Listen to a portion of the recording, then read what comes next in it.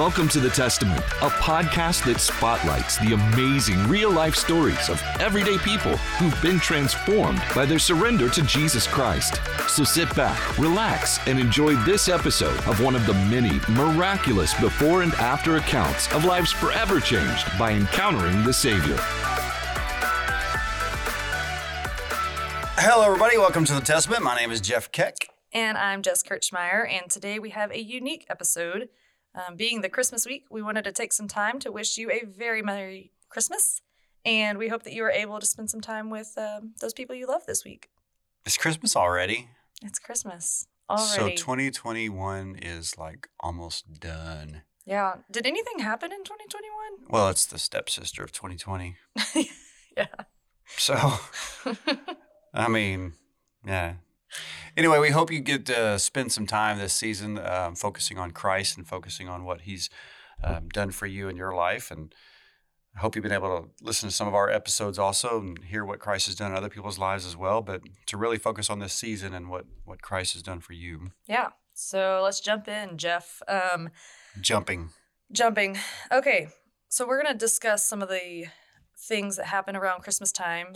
We'll discuss the fun traditions here in a little bit, but first let's talk about some things that you or your family does to keep the focused on Christ during this season.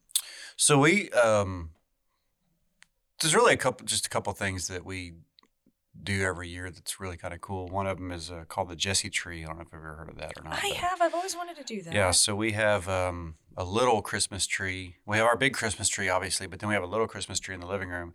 And the Jesse tree comes with a whole bunch of different ornaments. And so I guess it's like an Advent tree, I guess, if you will.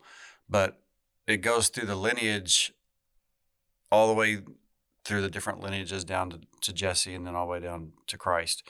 And so, but as it tells all these stories through the Bible, like Noah and, all this other stuff, it has these ornaments that kind of go with that. Yeah. So you take the ornament, it has a book, so you read the day, of that ornament, take the ornament, read the story, and then you hang the ornament on the tree. So by the time you're done, the whole tree has all these different ornaments on it.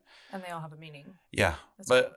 I don't think we've ever been able to do one a day. Yeah, it's really hard. It is. So just the other day, we did like half of them, I think, all in one night, which is really cool because my youngest, Matthew, he and Daniel, my second youngest, are usually the ones who, like everybody else, can be quiet because they know the answers. They know what these people did. They know which ornament goes with it and why that ornament goes with it, and sometimes they mess up, but then they remember real quick and go back and they tell the story and everything. So when we did it this past time, we didn't even read the full stories in the book because there's just synopsis. They basically told them for us. Yeah. So we do that. And then on Christmas morning every year, so we have a lot of manger scenes throughout the house. We have some manger scenes that you can't touch as a kid. We have manger scenes that are toys. We have some from Uganda, some just different manger scenes that we have all over the house. And so on Christmas morning, we usually make cinnamon rolls and we get birthday candles and everybody gets a cinnamon roll and a birthday candle. And then everybody will go throughout the house to all the manger scenes and everybody gets themselves a baby Jesus from whatever scene they can find. They can just go get the baby Jesus out of that scene. And so at the kitchen table in the morning, everybody's got a baby Jesus. Everybody has a cinnamon roll. Everybody has a birthday candle. And we sing happy birthday to Jesus. Then we all blow out our birthday candles and have breakfast with our little baby Jesus right there in front of us. So we've been doing that. Well, we've been doing that forever. Yeah. Yeah, that's pretty cool. Wait, okay, so the Jesse tree, is it one that y'all bought or is it like homemade ornaments? Because I know some people who get together with people and make them. You have to ask my wife. I'm pretty sure that they did it in a group that made them. Okay. I don't know the book. I think they got the book, bought the book. But the ornaments, I believe that my wife was in a group and they were all responsible for making one of the ornaments. Duplicating it. Yeah. And then they would all come together and then they kind of divvied those out. Yeah. And so everybody had an ornament. That's pretty cool. Yep. I like that. Yeah. So for us, what we do, I don't know. I feel like we just talk. I talk a lot, obviously. So for me, keeping the focus on Jesus comes out in conversation. Like we're walking through a store and I'll see some sign, especially at Christmas time, you see a lot of signs and things, placards that have all these sayings about Christmas that aren't necessarily like bad, but they may not be like exactly pointing to Jesus or telling the full truth. And so I like to use those with my kids and just remind them, like, is that really true? Like, is that really what it's about? And then I love a quote from a movie. Says, perhaps Christmas doesn't come from a store. Perhaps Christmas means a little bit more.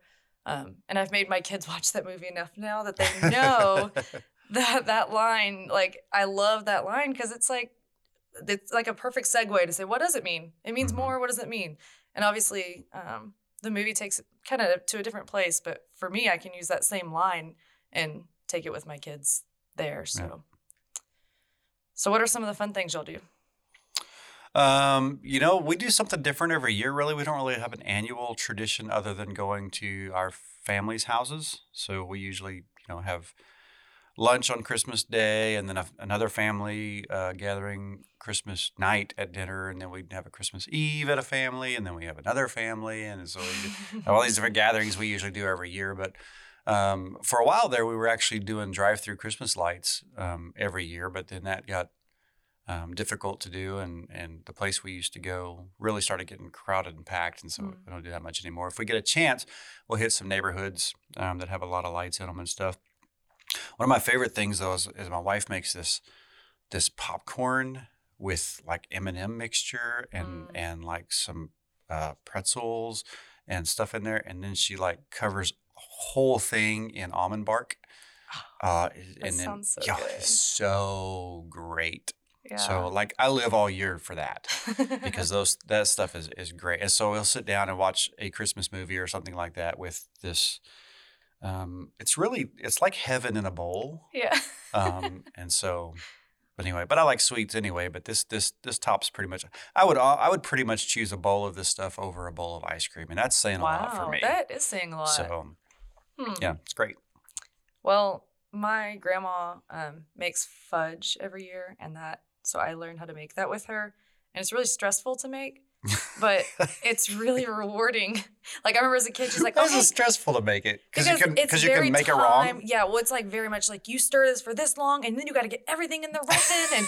And so when I was first learning to make it with her, it was a little bit stressful, but I make it now every year, and I love it. And I have family members that request it and stuff. So I do is it just straight up fudge? It's just straight up fudge, and it's honestly it's from the back of the marshmallow cream container. It's not even like grandma's special recipe.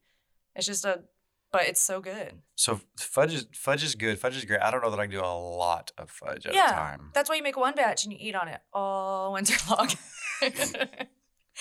But we also I like to decorate. My girls are still little, so we still do like homemade decorations and homemade ornaments, things like that, and crafts. We do go look at Christmas lights, and my husband likes to buy used cars, and so he usually has a used car that he's just bought within the last 6 months, and so we'll take it to this particular spot with a ton of lights and take a picture by it because it's really, I don't know, it's become a tradition, I guess. And then I like to get the girls like a box they get on Christmas Eve that has like new pajamas and like either a book or a movie or something, and then some candy. We don't necessarily always sit down and watch the movie or read the book right then, but they wear their new pajamas and they usually get to eat their candy at like 9:00 at night, and then we're like, you got to go to bed. So heck no, that's what Christmas is all about. Yeah. Not. Yeah, and then of course Christmas movies and music and everything else. So, speaking of music, what's your favorite Christmas song? Do you have a favorite Christmas song? I think if I was going to pick a favorite Christmas song, I would probably pick Feliz Navidad. Really? Yeah. Why? Because it's just fun. It is. It's fun. And it's fun because, you like kids can hear it and they'll be like, what is he saying? So you have to tell them that means Merry Christmas, Yeah. But anyway. Huh. Because it's fun.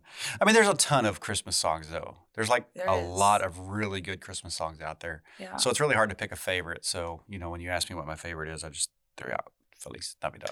Or Feliz Navidad, if you want to say it that way. Yeah. I really don't think that I have a favorite Christmas song. Like, there's ones that I like to sing because I like to sing. So like "Oh Holy Night" is really fun to sing. But I don't know. I love music, and I love all music. And so there's fun ones, like you were saying. Like there's this band that does kind of like spoofy things of like, there's a song called Nutcracker where this guy's got to go watch the Nutcracker with his wife instead of being at home watching a football game. And so it's like, it's really fun, songs like that. But then there's also ones that are like powerful and big and heavy. And I love all of it because I love all music. Mm-hmm. Yeah. So like we just did our Christmas program here at Lake Church, as you know. Yes. You were in the choir. And so I played drums, and we did Breath of Heaven. Yeah. So, but it was a full choir kind of performance thing. And you talk about fun songs, and then you talk about really powerful songs.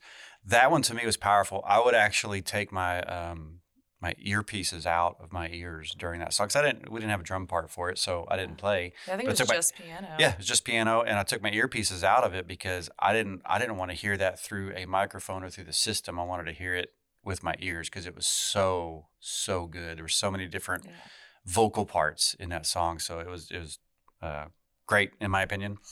Probably the best version of that song I think I've heard, but maybe because it was right behind me. I don't know. Well, and there was so much to it. Like I had never heard that song before, and then I listened to I think Amy Grant does a version, and some other people. I've heard several versions since then, and I was like, but like, you're right. It had a lot of different vocal parts to it. Yeah, it was awesome. Yeah. So, what about your favorite Christmas movie?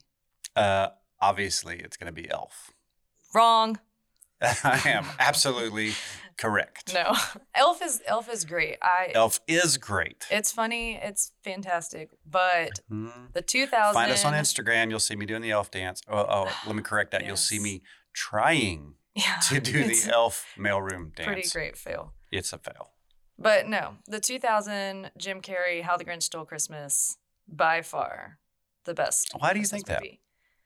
That? Because I was talking about that earlier. So like, for one, I just think it's fantastic. The amount of effort when I watch a movie that has a lot of like costume stuff. I think about like what all they have to go through to make that movie.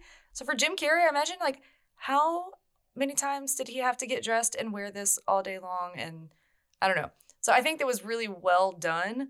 But then also kind of like what I was saying about that quote was from that movie. Like, and so it just, I don't know, it makes my heart happy. And I think it's cool because they're all inside a snowflake. Do you think it's the storyline? Like the guy who hates, Christmas turns to like it, or what? Yeah. Definitely. I think there's a place for, like, I don't know. Hold on. I think, See, but he never travels through 7 layers of the candy cane forest. No. But his heart, like, Elf is just a goof the whole time. Like, he starts as a goof and ends as a goof. He is who he is the whole time. Mm-hmm. And the Grinch, his heart changes, and, like, people are changed. And I like that. Because sometimes I can be a real turd, and my heart is real small. So, I don't know. I just like it. I like movies that make me feel something. Well, you have your opinion. Yep, and it's correct. So the ratings would show different, but it's okay. Actually, I have no idea what the ratings are on there. Ooh, let's do a poll. All right, so this is gonna be a short episode for all of y'all because we know that the end of the year is coming, and this is Christmas, and you may or may not even have time to listen to this episode. So we'll just keep it short for you, but let's wrap it up. I say wrap it up. We still got some more to go, but why don't we take a look at the very first Christmas evening straight out of Scripture? So there's a whole bunch of powerful things right here in this little bit of Scripture. One thing that I noticed right off the bat is when you think about Joseph and Mary, Joseph and Mary, not rich. When you look at society, you would probably say insignificant, if you will, from a town that's insignificant to a town that's insignificant, to do whatever they're doing. And then why would God not give them a hotel room, right? So they have to go out to the cave or wherever they had to go where the animals would stay, and so here they are, and the baby's laid in a feeding trough, and that's all they've got. It's and so when you look at that and you look at a little bit further down into Scripture, when Jesus starts teaching about the least of these or the greatest of these, and he starts to really talk about, and you see it in the way that Jesus acts and what he does throughout his life too, is that he really focuses on not who somebody is, but what's in their heart. And so here, and he takes the least and brings them into the greatest. For example, David, little boy shepherd, became king of Israel, and other characters in the Bible who are small and insignificant and seemingly not what you would consider to be royalty or king or whatever. But so here's a baby that's born basically out in the middle of nothing, in the middle of nowhere, in a very poor place, in a very poor area, to a father and a mother who have a heart for God, and he uses them for that, which I think also obviously was by design. But can you imagine if there was room in the inn? Yeah. Where would the 3 wise men and the shepherds and all these other people that came to visit baby Jesus, how would that work? Yeah, they'd be knocking on the door. Is Jesus here? What room is the new baby in? What room is that toddler? And then however long they stayed there, because they were there a while, right? So even if they'd gotten a room in the inn, they probably wouldn't have been able to afford to stay in that inn for very long. Yeah. So I don't know, just my thoughts. I feel like anytime I read scripture, it's like, I don't know, I love to read it out loud because I feel it, I hear it. That's big. Obviously, I like the end, where the shepherds return glorifying and praising God for all they heard. I feel like it, I don't know, I think of like today's times or today in our culture, in our areas, if some random girl and guy who weren't yet married got pregnant and told me it was God's son, what would I think? What would judgmental Jess say? What would most of society say about it? Yeah. First, they would say it's impossible. Yeah. And so the shepherds going there, being full of faith before they go, seeing it, and then still being full of faith and praising and glorifying God. Like, gosh, I want that kind of heart and spirit towards the Lord. Like, whatever he says, whatever he does, whatever he, I don't know. I want to praise him and glorify him for those things that he does, which is cool because we kind of get to do that here when we hear stories. And sometimes people tell stories that they sound crazy, and unless you know God and man, God can do that. That is super cool. Yep. All right. So to all of our listeners out there, open your scripture this Christmas to Luke chapter 2. And some families don't do this, but, actually just open up and just read the Christmas story straight out of Scripture. Bring the whole family together, same room, all together.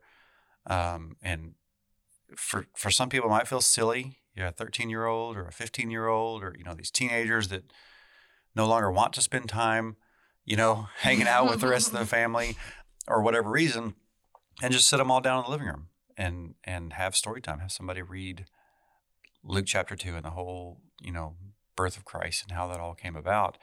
And like I said, it may seem silly, but do it. And I think that even if you don't get the response from some of your kids that you might want, it'll be enlightening. It'll be refreshing to sit and do that if you don't do that already. Do it the rest of the year too. Once a week, just once a week. Luke chapter 2. Not Luke chapter 2, but just the Bible in general. Oh yeah. Eat absolutely. breakfast before you go to school. Read 3 verses together. Make it through a book of the Bible as a family. That'd be cool. Be good. Yeah. So this is Luke chapter 2, and this is the ESV version. In those days, a decree went out from Caesar Augustus that all the world should be registered. This was the first registration where Quirinius was governor of Syria, and all went to be registered, each to his own town. And Joseph also went up from Galilee, from the town of Nazareth to Judea, to the city of David, which is called Bethlehem, because he was of the house and lineage of David, to be registered with Mary, his betrothed, who was with child. And while they were there, the time came for her to give birth. And she gave birth to her firstborn son, and wrapped him in swaddling cloths, and laid him in a manger, because there was no place for them in the inn. And in the same region there were shepherds out in the field, keeping watch over their flock by night. And an angel of the Lord appeared to them, and the glory of the Lord shone around them, and they were filled with great fear. And the angel said to them, "Fear not, for behold, I bring you good news of great joy, that will be for all the people. For unto you is born this day in the city of David a Savior, who is Christ the Lord. And this will be a sign for you. You will find a baby wrapped in swaddling cloths and lying in a manger." And suddenly there was with the angel a multitude of the heavenly hosts praising God and saying, "Glory to God in the highest, and on earth peace among those with whom he is pleased." When the angels went away from them into heaven, the shepherds said to one another, "Let us go over to Bethlehem and see this thing that has happened, which the Lord has made known to us." And they went with haste and found Mary and Joseph and the baby lying in a manger. And when they saw it, they made known the saying that had been told to them concerning this child. And all who heard it wondered at what the shepherds told them. But Mary treasured up all these things, pondering them in her heart. And the shepherds returned, glorifying and praising God for all they had heard and seen as it had been told to them. Well, everyone, next week we will have our finale episode, which will come up, the last episode of the year, which is episode 52, for those of you who don't know that there's 52 weeks in a year. So that'll be episode 52. And then we will start right back up in 2022 with some brand new episodes that we're already starting to schedule and record. So I can tell you they're going to be exciting. Oh, yeah, for sure. Okay, everybody, Merry Christmas. Happy New Year. Merry Christmas. Happy New Year. See you next week for the finale episode. Bye.